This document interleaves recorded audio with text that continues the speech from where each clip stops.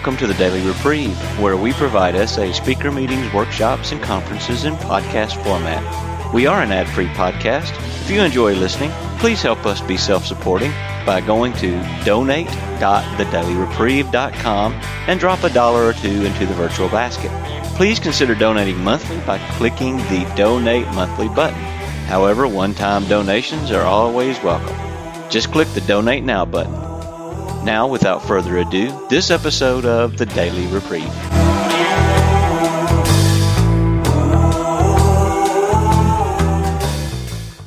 Good evening, good afternoon, good morning, good whatever time it is, wherever you live. One of the nice things about this program is we're available 24/7, 365 days a year, except for leap years when it's 366, or unless you have a different calendar altogether. And but the availability is one of the real strengths of any 12-step recovery program, and certainly it is for Sexaholics Anonymous, for which I can never be sufficiently grateful. And it's a real pleasure to be able to be here again on the second anniversary of this group. Easy does it, just do it, but do it. I think I changed the title there slightly, and that's very consistent with my theme, as a matter of fact. So I'm glad to be have those mesh, at least in my mind. And I'd like to thank Nancy for arranging my being here today, and Daniel for hosting, and anybody else who's here helping out. What Whitewater refers to is, I'm thinking about the river of life. From the moment we're born until the moment we die, we are traveling along the river of time, and it's not unlike the river of life.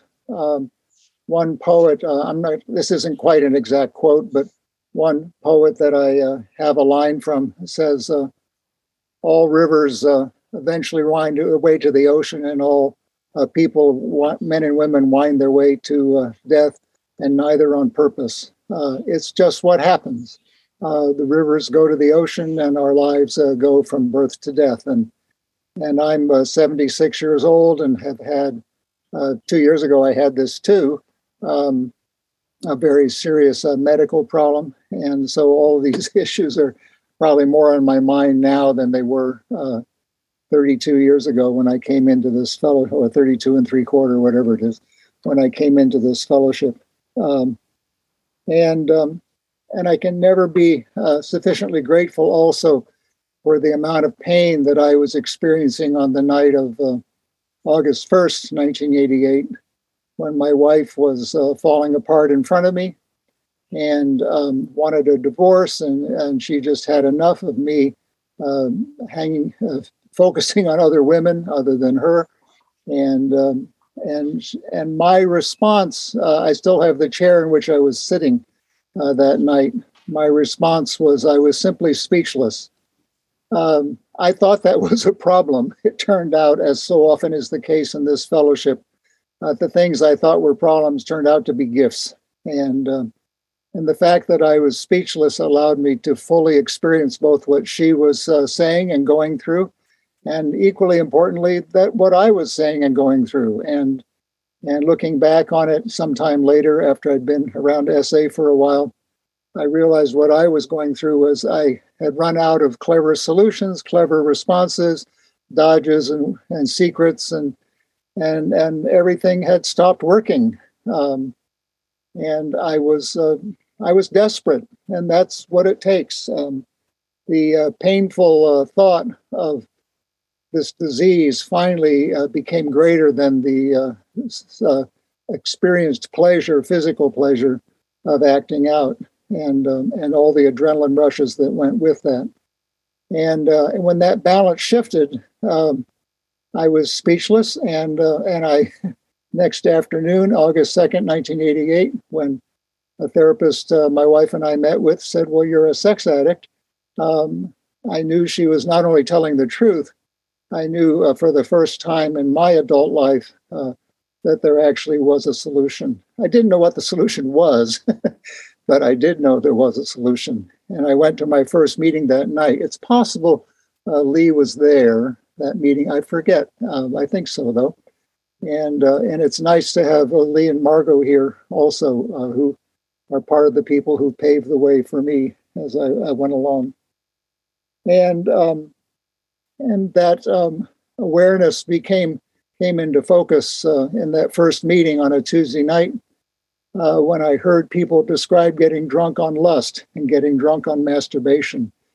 And as soon as I was allowed to make that connection of getting drunk on my sexual arousal and sexual acting out, it all made sense, some internal way anyway, that's what was happening to me. And looking back on it, I also realized that I was the type of a person, drinker, drinking lust in my case, not alcohol, who just never let the glass run dry. I was constantly feeding my lust glass.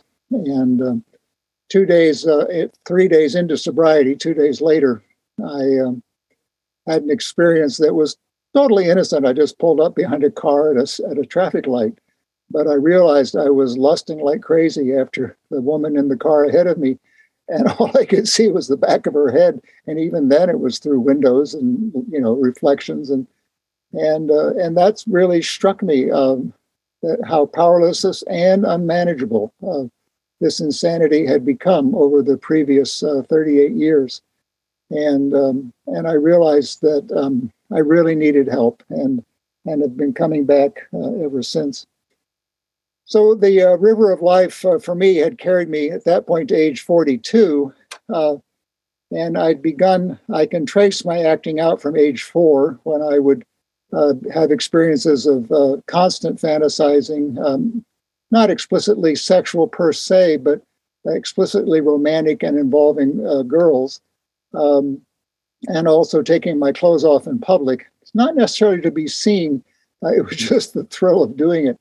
And looking back, I look back over so many things I did and think, how crazy were you, David? And the answer is very crazy. And it just got worse over time. So for a long time, that on the river of life, that was me. And my acting out took the form of, as I said, fantasizing and exhibitionism, experiencing sex with other boys and trying to get girls to respond to me. And then discovering masturbation and just was totally, I got drunk the first time I masturbated on lust. And I didn't stop until I came in this fellowship, as I said, 32 years later. And over time, the disease progressed to sex with animals, multiple adulterous affairs in my marriages, constant fantasizing, sadomasochistic acting out, and various other forms. I'm sure I'm leaving something out.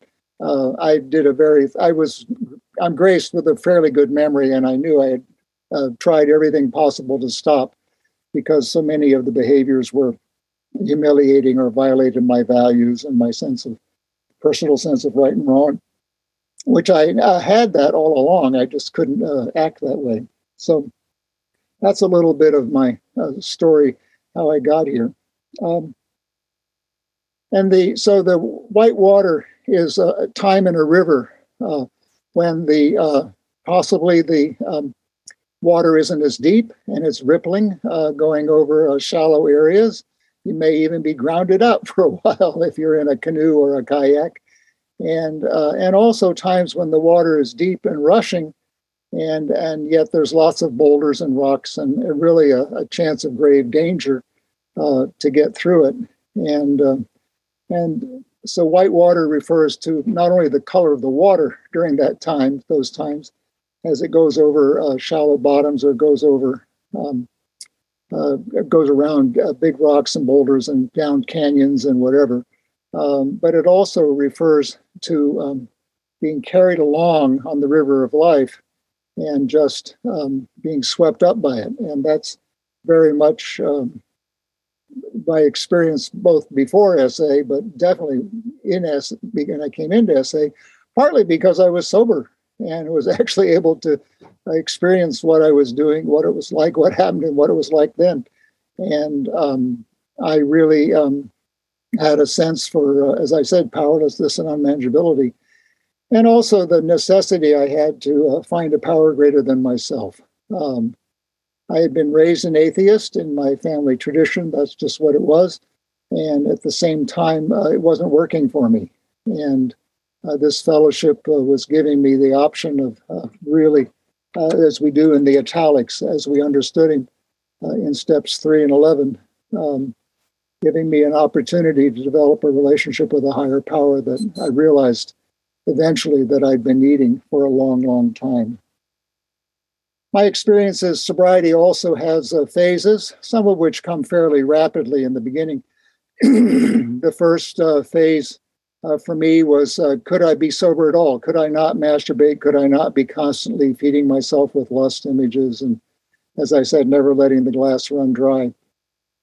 And the panic that that hadn't been my life for the previous 32 some years. And could I do it? And I didn't know, but I did know there were people sitting there in those rooms. At that time, the definition of an old timer was someone with 3 years sobriety. And I guess thinking back on it now, even our people in Nashville, well, one couple had 3 years sobriety and then 2 years sobriety, as I said, people on this call. And that was enough. That's what I needed, just that sense of hope and sense of other people being present. And then usually after just the panic, can I be sober? There's the phase of depression, beginning to realize not only the reality of what I'd been doing for all those years, but the consequences of that. I had lost a marriage and a relationship with a pair of kids.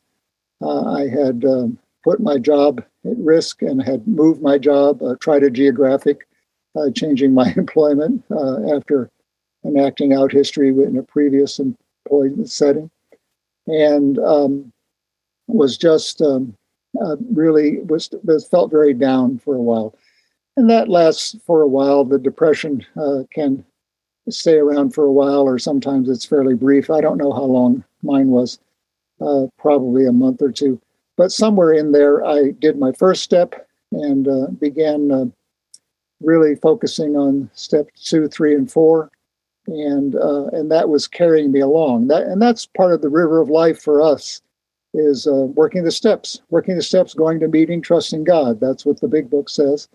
And I try to keep all those things, as I started reading our literature and became familiar with it, all of those things in focus. I will say in Nashville, Tennessee, where I came into this fellowship, I was very grateful how based we were, how much functionally based we were on the AA materials.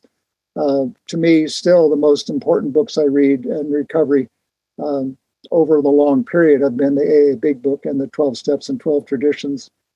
And also I use, as Bill sees it, quite a bit, and other AA materials. And it's made one of the side effects of that has been I'm just as comfortable, even though I don't define myself as alcoholic. I guess I could be one of these days, but not yet. And yet I'm very comfortable in an AA meeting because our format and theirs are so similar. The worst problem I experience in an AA meeting is not saying I'm a sexaholic, just saying I'm an addict, and let it go with that. The next phase is rage. And the rage phase is so unpleasant. There are many reasons I don't want to act out again. I don't want to lose my sobriety. But one of the biggest ones is I don't want to have to go through that rage phase again. It was just terrible. I really did not intend to be that angry guy. I come across usually as a fairly pleasant, nice guy, sometimes a bit harsh, but nonetheless, hopefully in good spirits. And yet there I was, just raging at myself, at others, and I was just really difficult to be around. One of my ninth step amends I made to a woman who was the only person who didn't accept my amends, actually, and she had moved out of the country at that time, so we did it by mail. And she wrote back and said she hoped she never worked for such an angry person again. And I realized she had retired when I was in the angry phase. And And I was just, and that was her image of me that she took with her. And I can't blame her because I probably was. And what's the rage directed about? Oh, I don't know. It's the rage against change. I don't want to change. It's the rage against what my sponsor said, David, this is a program of ego deflation in depth.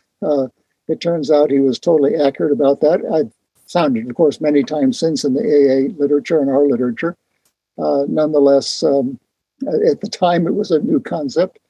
And it's also a rage of the things that I did while drunk that I knew did a lot of damage. And I just felt terrible about it. But instead of simply saying, I did a lot of damage and I'll do whatever I can to make it right, which was coming along in the steps later, I just had that rage. And I meet people in our fellowship, often newcomers, sometimes people who have been around for a long time who have that rage. And it's just sad because it's so, at least for me, it's so ugly. And there are parts of this disease that are so ugly. Some of my fantasies are so ugly.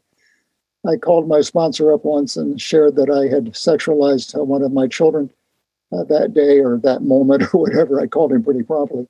And he said, David, don't we have such an ugly disease? And I've never forgotten that either, that this disease really it has an ugly face to it. And when I'm honest about it, I can say, boy, I don't want that. But when I'm drunk, of course, who cares? It doesn't seem like a big price to pay. And then the next phase is, for me, is building relationships again, healing relationships and building relationships in a healthy way. All of which I've been unable to do because since age 4, so 38 years, I had this secret life. I had these secret thoughts. I was convinced if someone really knew me, they would reject me. So I just kept those parts of me secret. And so I always was never fully in a relationship. I would act as if I were. I had all the correct words to suggest I was, and yet I really wasn't capable of it. And that was part of the damage that needed to be healed, certainly to a great extent with other people, and definitely with, of course, my family, my wife and kids, and brothers and sisters. I don't have any sisters-in-law. But also just relationships healed by being fully present, being who I actually am, and treating people with respect, which I was unable to do when I was hiding big chunks of myself. That phase, in my experience, goes on to this day. So I'm still trying to remake and heal relationships and to be fully present in relationships because I have a selfishness, self-centeredness that we think is the root of all our problems, driven by 100 forms of fear, self-seeking, self-delusion, and self-pity. And I identify with every word in those sentences on page 62 in the AA Big Book because that's the disease I have, and it's my mental illness is what it is. I have identified fully many decades ago now, with being mentally ill. And I tell people they didn't ask for it. I don't necessarily like it all the time. Most of the time I'm grateful for it because I don't have to do it anymore, live in it anymore, if I take my medicine. And my medicine is this program, working the steps and going to meetings, as I said, and trusting God. So that phase just continues to this day. So all of those are some of the early whitewater experiences, the rough times that we go through. Another whitewater experience is as we begin to repair those relationships, and in my case, particularly with my wife and I have now been married for 45 years, so we've had some practice at this, to accept my wife as she truly is. And 4 years into sobriety, we had the worst fight we'd ever had in our marriage, even worse than the one that got me into SA. And she got so angry that she went out, packed a bag, went out to the car, and drove from Tennessee to California, and then ended up settling here in Oregon, actually, with a cousin of mine. And it was it was a blessing, it turned out, because it really helped me see how important it was for me to leave a town where I was much committed in many ways, and leave that town and get to another place. And that's when we moved to Oregon, which is where we've been since 1995. And excuse me, the River of Life, the whitewater times don't stop coming just because I'm sober. In fact, in a way, they're even worse sometimes because I'm aware of them. I know that they're coming. I know that they will happen. And I know that various tools to get through them. And I also know that they're still treacherous to me and to other people around me. 5 minutes. How much? 5 minutes. Oh, my Lord, I've gone on way too long. I've come to also believe that chip dates are whitewater times. We often treat them as rewards, rewarding us for sobriety. And I tell people, if we could choose to be sober, we wouldn't need this program. It's a program where we need a higher power. And chip dates, 30 days, 60 days, 90 days, 6 months, 9 months a year, are all times when we're going to have whitewater disturbances and reminders. Every time I come up on my yearly anniversary, the last 2 weeks before it, I know I'm going to be struggling with lust. I'll probably have some bizarre thoughts. And I've come to realize over the years that's just what happens. Another whitewater time is doing steps 4, 5, 6, and 7, being entirely honest about how my actions have affected other people, and then also being willing to have God change those defects of character that remain that would send me back out there into the insanity of my disease rather than trying to walk in a reasonably sane path. Another whitewater experience for me has been realizing the importance of simply staying awake and aware 24 hours at a time. I have a disease. As I said, I have a mental illness. I'm not necessarily happy about it, but it's the one I got. And I just need to be aware that I can't handle this alone because my brain is broke, as one of the AA speakers likes to say.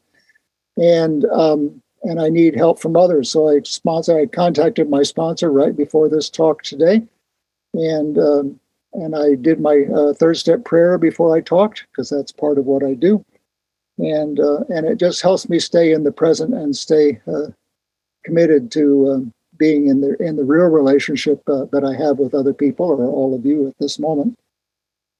And another thing that I'm just really aware of, in addition to staying awake, is the importance of not going back into the secrets, not going back into the manipulations and the trying to sort of control other people's opinions of me. For a long time, I went around saying to myself, other people's opinion of me is none of my business, not because they were right or wrong. They were often right. Sometimes they were wrong. It's because if I made their opinion of me my business, I went crazy, and that was in the first minute, and then it would just get worse from that point on. So that was another time when I realized I don't have to put myself in the rapids, in the whitewater. I have the choice to sort of stay in calmer waters. And the easiest way to do that is to tell the truth. I tell people it's a great fallback position, or actually it's a great fall forward position too. If I've told the truth as we go down the course of River of Life, I don't have to worry about what I said or what impact it had. It was just the truth at the time about who I am and what I'm doing. One of the things that's just fundamental to me is realizing that I'm never alone, that I'm always in God's hands, that I'm always in the hands of this fellowship. The only reason I might feel alone is if I've removed myself from that, if I've blocked my conscious contact with God as I understand Him, if I've blocked myself from conscious contact with other people by not calling, by not returning calls. I've had 4 calls come in just in the time we're talking. So God, my experience, by the way, is that when I get lots of calls, it means God's worried about me. And when I don't get many calls, He thinks it's going to be a smooth water day. So I just use those as reminders of sort of what God's think is going on. This program is never more than today, and every day there will be something unexpected that happens, and I can either choose to experience that as a problem or I can experience it as a solution.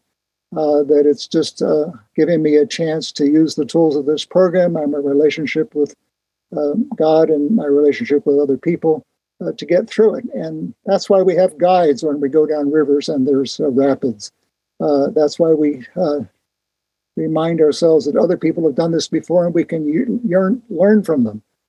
Today, often what we learn today is to go to YouTube and look at the videos on the subject. But the fact is, we do best when it's one sexaholic talking to another. I think those are most of my thoughts on getting through Whitewater. And all of it, I just try to go through with a sense of gratitude, a sense of purpose, and a sense of willingness to do the next right thing that God puts in front of me, rather than the next, usually fear-based thing that David thinks he ought to do.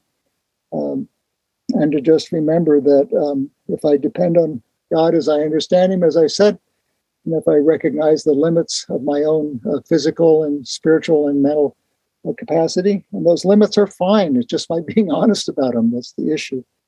And if I use the guides, the people who've trudged the road ahead of us, we often say in Vision for You, but the people who've run the river of life ahead of me. And I have many examples of that, not the least of whom was my sponsor, Jess, who literally died after hanging up on completing a phone call and ended his vacation, as he liked to say,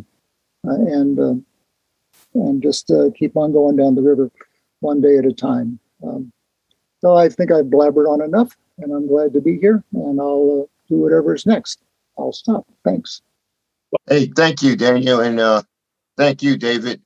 My question is this, and one of the things that I find to be paramount in the program is the sexaholic who's a chronic sexaholic like myself. I've been doing this thing from 2003 to 2020, and I've been hard on sponsors. When do you say enough is enough, or are you the type of a guy when you're working with sponsees? As long as they keep coming, are you willing to work with them, or when do you say enough is enough? That's my question. Oh, it's a terrible time for you to ask that question. My sponsor about 3 weeks ago said, "David, how many people are you sponsoring?" And I said, "Well, I don't know, Art." My current sponsor's name is Art. I'll try to find out. And the answer was so humiliating, and continues to be, I might add. It's somewhere in the mid-20s. And I did have a period of time when I did let people go that I was sponsoring. I would say, I guess I'm just not the person who has what you want, and you're not willing to go to any length to get it. And occasionally I'll still say that to people. I always tell them, though, if you want to keep calling, that's fine. But in fact, my sponsor, Harvey, told me that, David, you might as well say yes to everybody because most of them never call. And I have people who consider me their sponsor. In fact, when I made my first list, there were people I left off who do consider me their sponsor, but I hadn't heard from them in months or years. And so usually they prune themselves, is what my experience is, especially if I talk consistently about the steps, working the steps, and if I talk about character defects. If someone really wants this program, I'm probably useful to them. And if they don't, then they're probably not useful to them. The other thing is I try to share only what has worked for me. I sometimes slip. I have another occupation or sort of talking about other people's issues and ways to help them is what I did professionally. And that's okay. I just need to keep it out of the spiritual realm as much as I can. And I try to do that. I also limit the amount of time. My sponsors modeled that for me. They mostly don't want me to talk more than 10 minutes. And so I do that to try to keep it in reasonable bounds. The last thing I'll say is if there's something my wife or my kids want from me, then that has priority over talking to program people. And that has been really important. And I know that's tough, and I know I didn't always do it early on. And yet it's definitely where I am today. I'll stop there, as there's more I could say, but I think that's enough. Thank you. Thank you. Sorry, Daniel. Daniel, can you hear me? It's because I don't know how to do the thing of the hand. Okay, I'll put you on the list. Okay, thank you. Okay. Thanks, Kelvin, for your question. Nancy, you're up next. Yeah, hi, Nancy Sexaholic. So glad to hear you. So good to see you. I really like your emphasis on the big book, the original literature. I really like that. I also like when you talked about being mentally, whatever you call it, mentally imbalanced, mental illness. Sometimes I'll say, listen, I could be crazy as a loon, but as long as I'm honest. I mean, our book says that. There's some that are grave emotional mental disorders. We can recover if we can be honest. I have a question. What is your current whitewater experience? And you shared lots of tips. What's working the best for you right now? That's a great question because it affects me every day in some way or another. I was diagnosed in May of 2019, so it's a little over 3 years now, with a cancer that is for which there's no cure and there's no remission. The average life expectancy is 12 to 18 months. So I'm well beyond that, which I think is just fine. And yet there's some aspect of responding to that change in my physical condition that is my sort of present in my mind every day. I also have a known consequence of this cancer where my belly fills up with fluid. Cancer cells use fluid by definition, but when it happens in the abdomen, there's no drain. And so so right now I'm I tell people I'm pregnant because that's exactly what it looks like. And it's given me great empathy for pregnant women, I might add. And so that's always capturing my attention. And what I have to remind myself, and I do, because I need to, is that I'm in God's hands and God will carry me through this course of this whitewater time in the river of life. Some of it's help from physicians and the medical community, but most of it is just accepting, okay, this is what it is today. And if I accept it, as it says in our literature, I'm fine. And if I fight it, it doesn't go well. And our literature is really, really clear that we cease fighting anything or anybody we have to.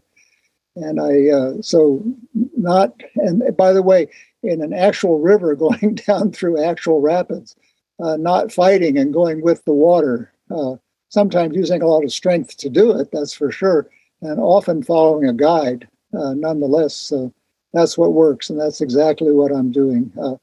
And the last thing I'll say on that, it's a great question, I just could go on too long, is the tools of this program have been more important to me in dealing with this cancer than any other time, I think, in my relationships. I've used the tools all along, but boy, I have to stay focused on them. And the most common one is step 11, of course, and also step 12, passing on what I've been given. And the longest, I just have to make sure I stay on that path. And then when I inevitably drift off, just get back on it right away. Get back on the river. Thanks. Thank you for continuing to share your experience. Thanks, Nancy and David. Padre, guys, your hand is up.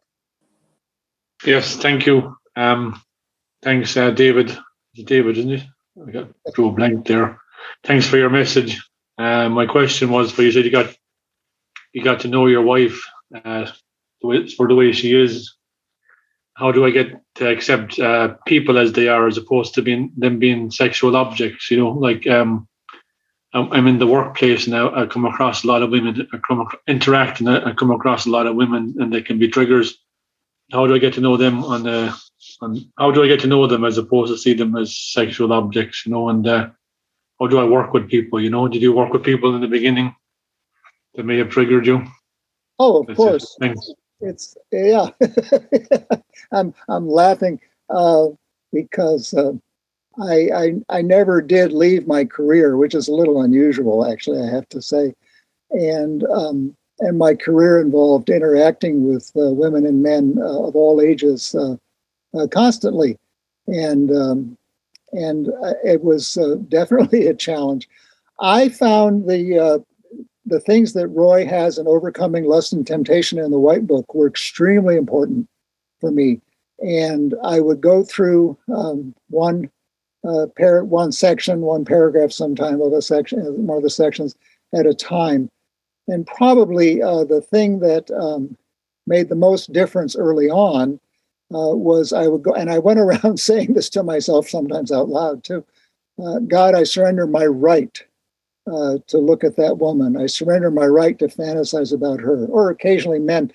For quite a few years in the fellowship, I took up doing needlework during meetings because even though they were mostly men, frequently all men, I found myself always scanning crotches, and I didn't want to do that. So if I was doing the needlework, I had to pay attention to my stitches, and I didn't scan.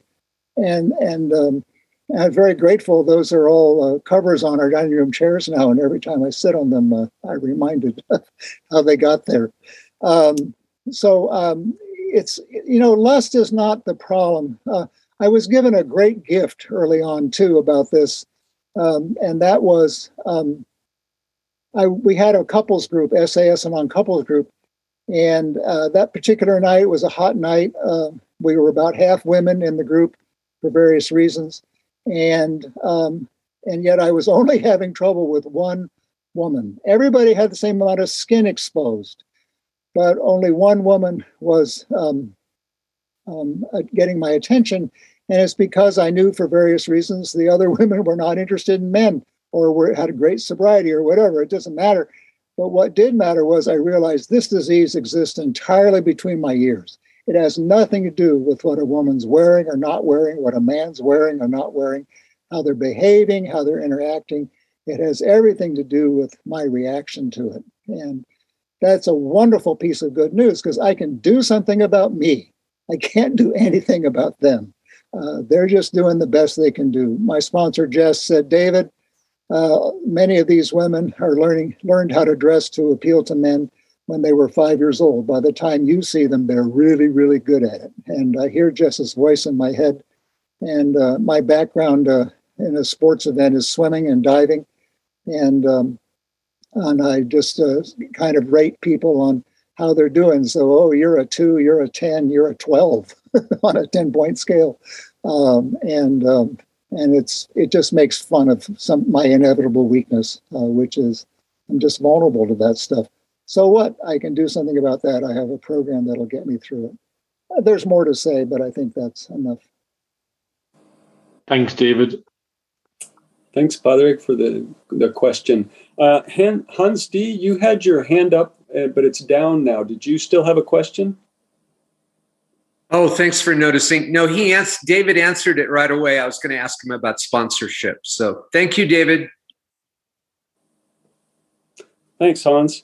If you have fewer than 30 days of sobriety, feel free to raise your virtual hand and get in line. So next we have Maria.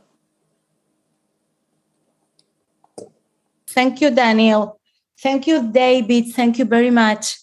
I was laughing of myself because I didn't know that I was a sex addict until I discovered that my husband was a sex addict.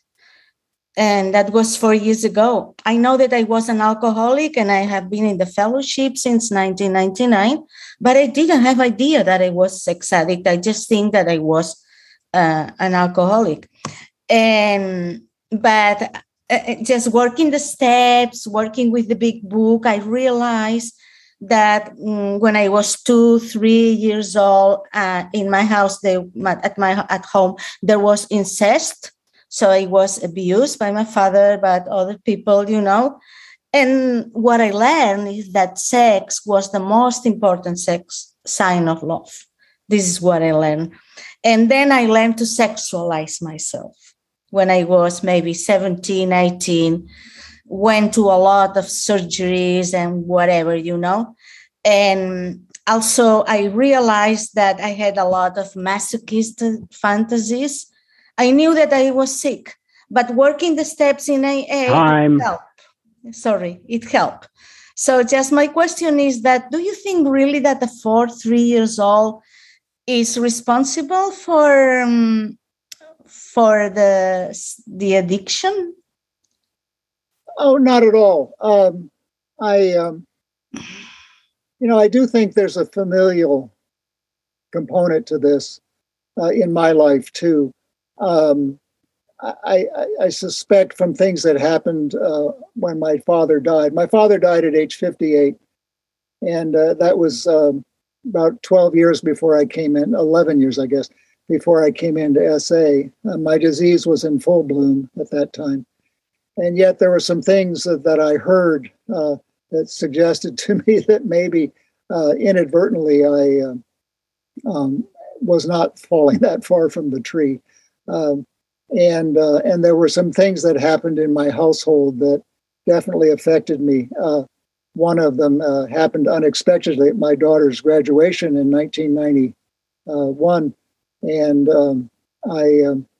from graduation from college, and something happened, and I called Harvey up, my sponsor, and I said, "Harvey, I know what happened with this. Why I'm so vulnerable to women and women's bodies," and he just laughed and listened to me. Because it doesn't make any difference how I got into this disease or how this mental illness of mine developed. What matters today is what I do in response to it. And do I choose to focus on the solution, or do I get mired in obsession or mired in the problem, or both? They're not mutually exclusive.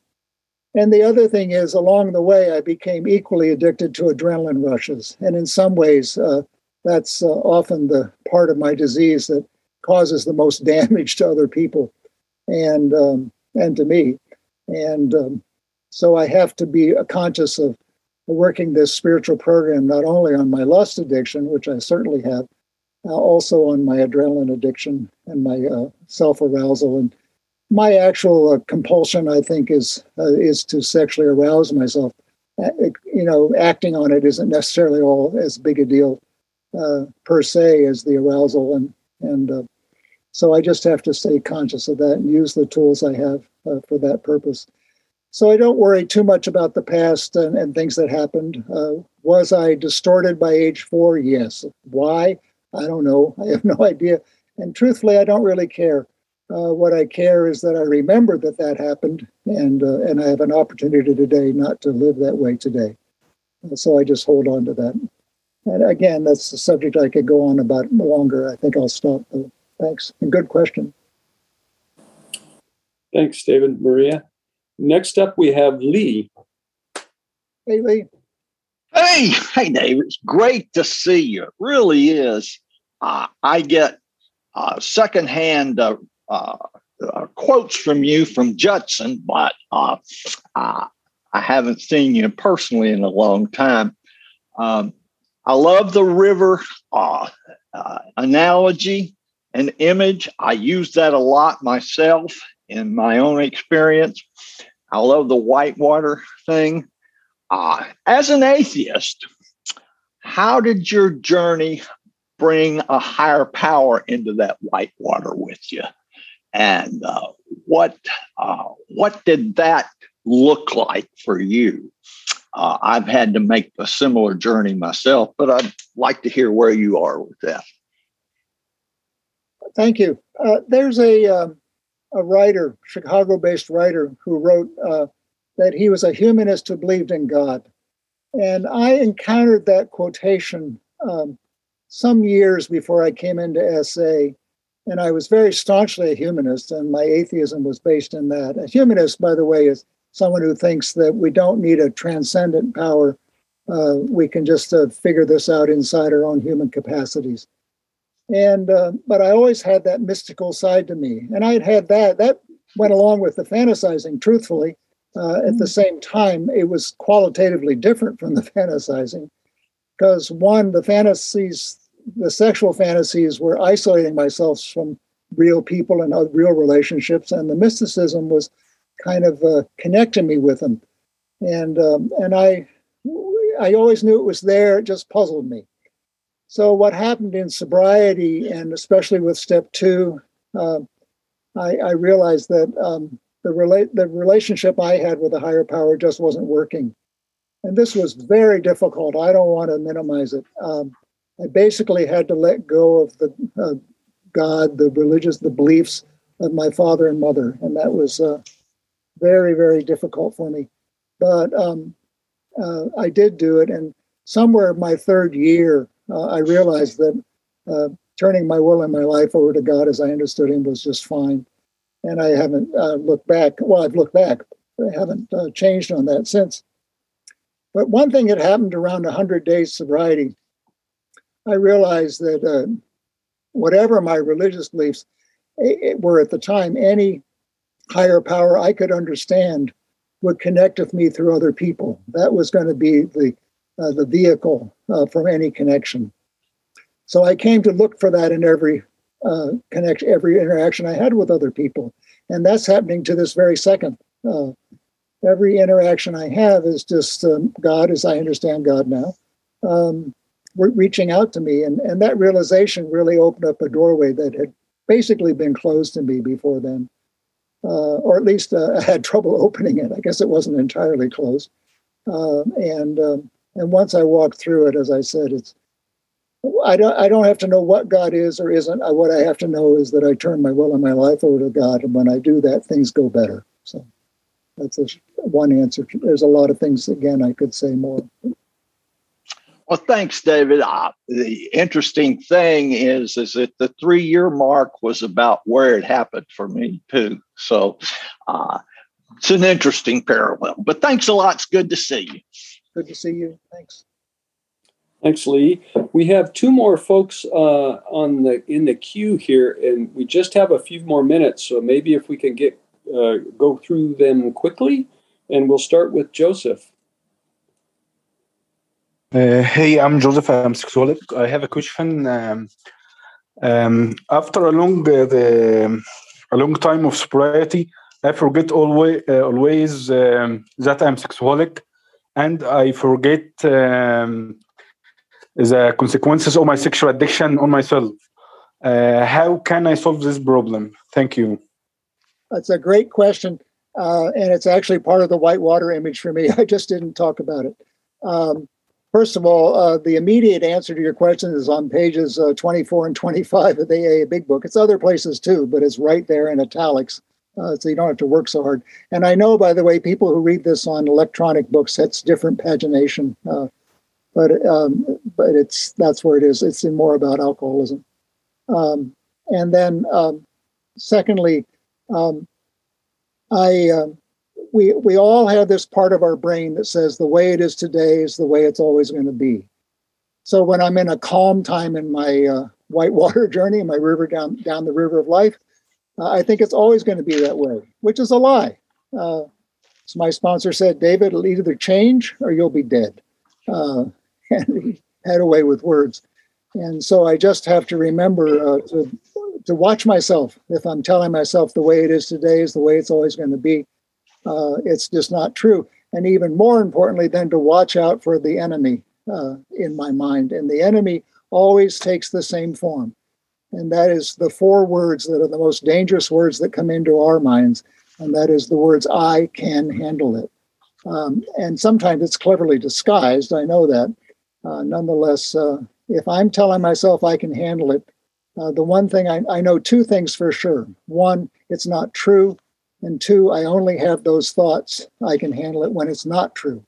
If I can actually handle it, I just do it. If I can't handle it, then I try to persuade myself I can handle it, and that's always a lie. There's more to say, but those are the things that I've experienced, that watching out for thinking things are always going to be this way. And then it's just today. I'm just where I am today. I'm not in tomorrow, and I can't recreate yesterday. Thanks. Thanks, David. Thanks for the question, Joseph. And to wrap it up, we have Tamana. Hi, thank you, Daniel. Hi, David. I'm Tamanna, very brand new to this program. I'm just 20 days old in this program and 13 days sober today. My question would sound a little silly, but I really want this answer. I want to know, does emotional dependency on people could turn somebody into a lustaholic or a sexaholic? Because I'm a lustaholic, and in my marriage, the deprivation of sex maybe had turned me into a lustaholic. I wanted to know this in brief, if you can just explain. Thank you so much. Well, anything that triggers resentment will trigger our disease, and resentment is expecting the world to be different than the way it is. In my experience, it doesn't mean it's easy. Acceptance is the answer to all my problems today is true in my experience. Nothing's in there that says it's easy, however. And I have to sometimes just remind myself, well, first of all, I remind myself everybody's always doing the best they can do, including me. It's just sometimes the best I can do is terrible and illegal and harmful and all those awful things. And sometimes the best I can do is wonderful and great. And most of the time it's just, get through another day. But I have to forcibly remind myself of that frequently. The other thing is that in terms of sort of really getting a different attitude, the thing that has worked the best for me personally, and in terms of a single thing, other than going to meetings and listening to people, talking to my sponsor, is reading the 12 Steps and 12 Traditions, never more than 2 physical pages at a time. If we go beyond 2 pages, I tell people it's just a waste of your time, because we're not going to identify. And identification is the secret of this entire fellowship, this spiritual fellowship.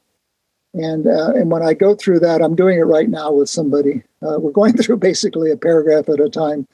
Sometimes we hit 3 paragraphs. It's been a big day. And it just, it's magical that people do it. I say this to a lot of people. Most don't do it. The ones who do it, it's always successful. And with that, I'll stop. I think we're done. I would like to thank you for listening to this episode of the Daily Reprieve, the best source for experience, strength, and hope for SA members. Please subscribe to this podcast to be alerted of new episodes. Please show your support by donating to the Daily Reprieve by going to donate.thedailyreprieve.com and choosing either monthly donations or a one-time donation by clicking Donate Now. Thank you for listening, and stay tuned for the next episode of The Daily Reprieve.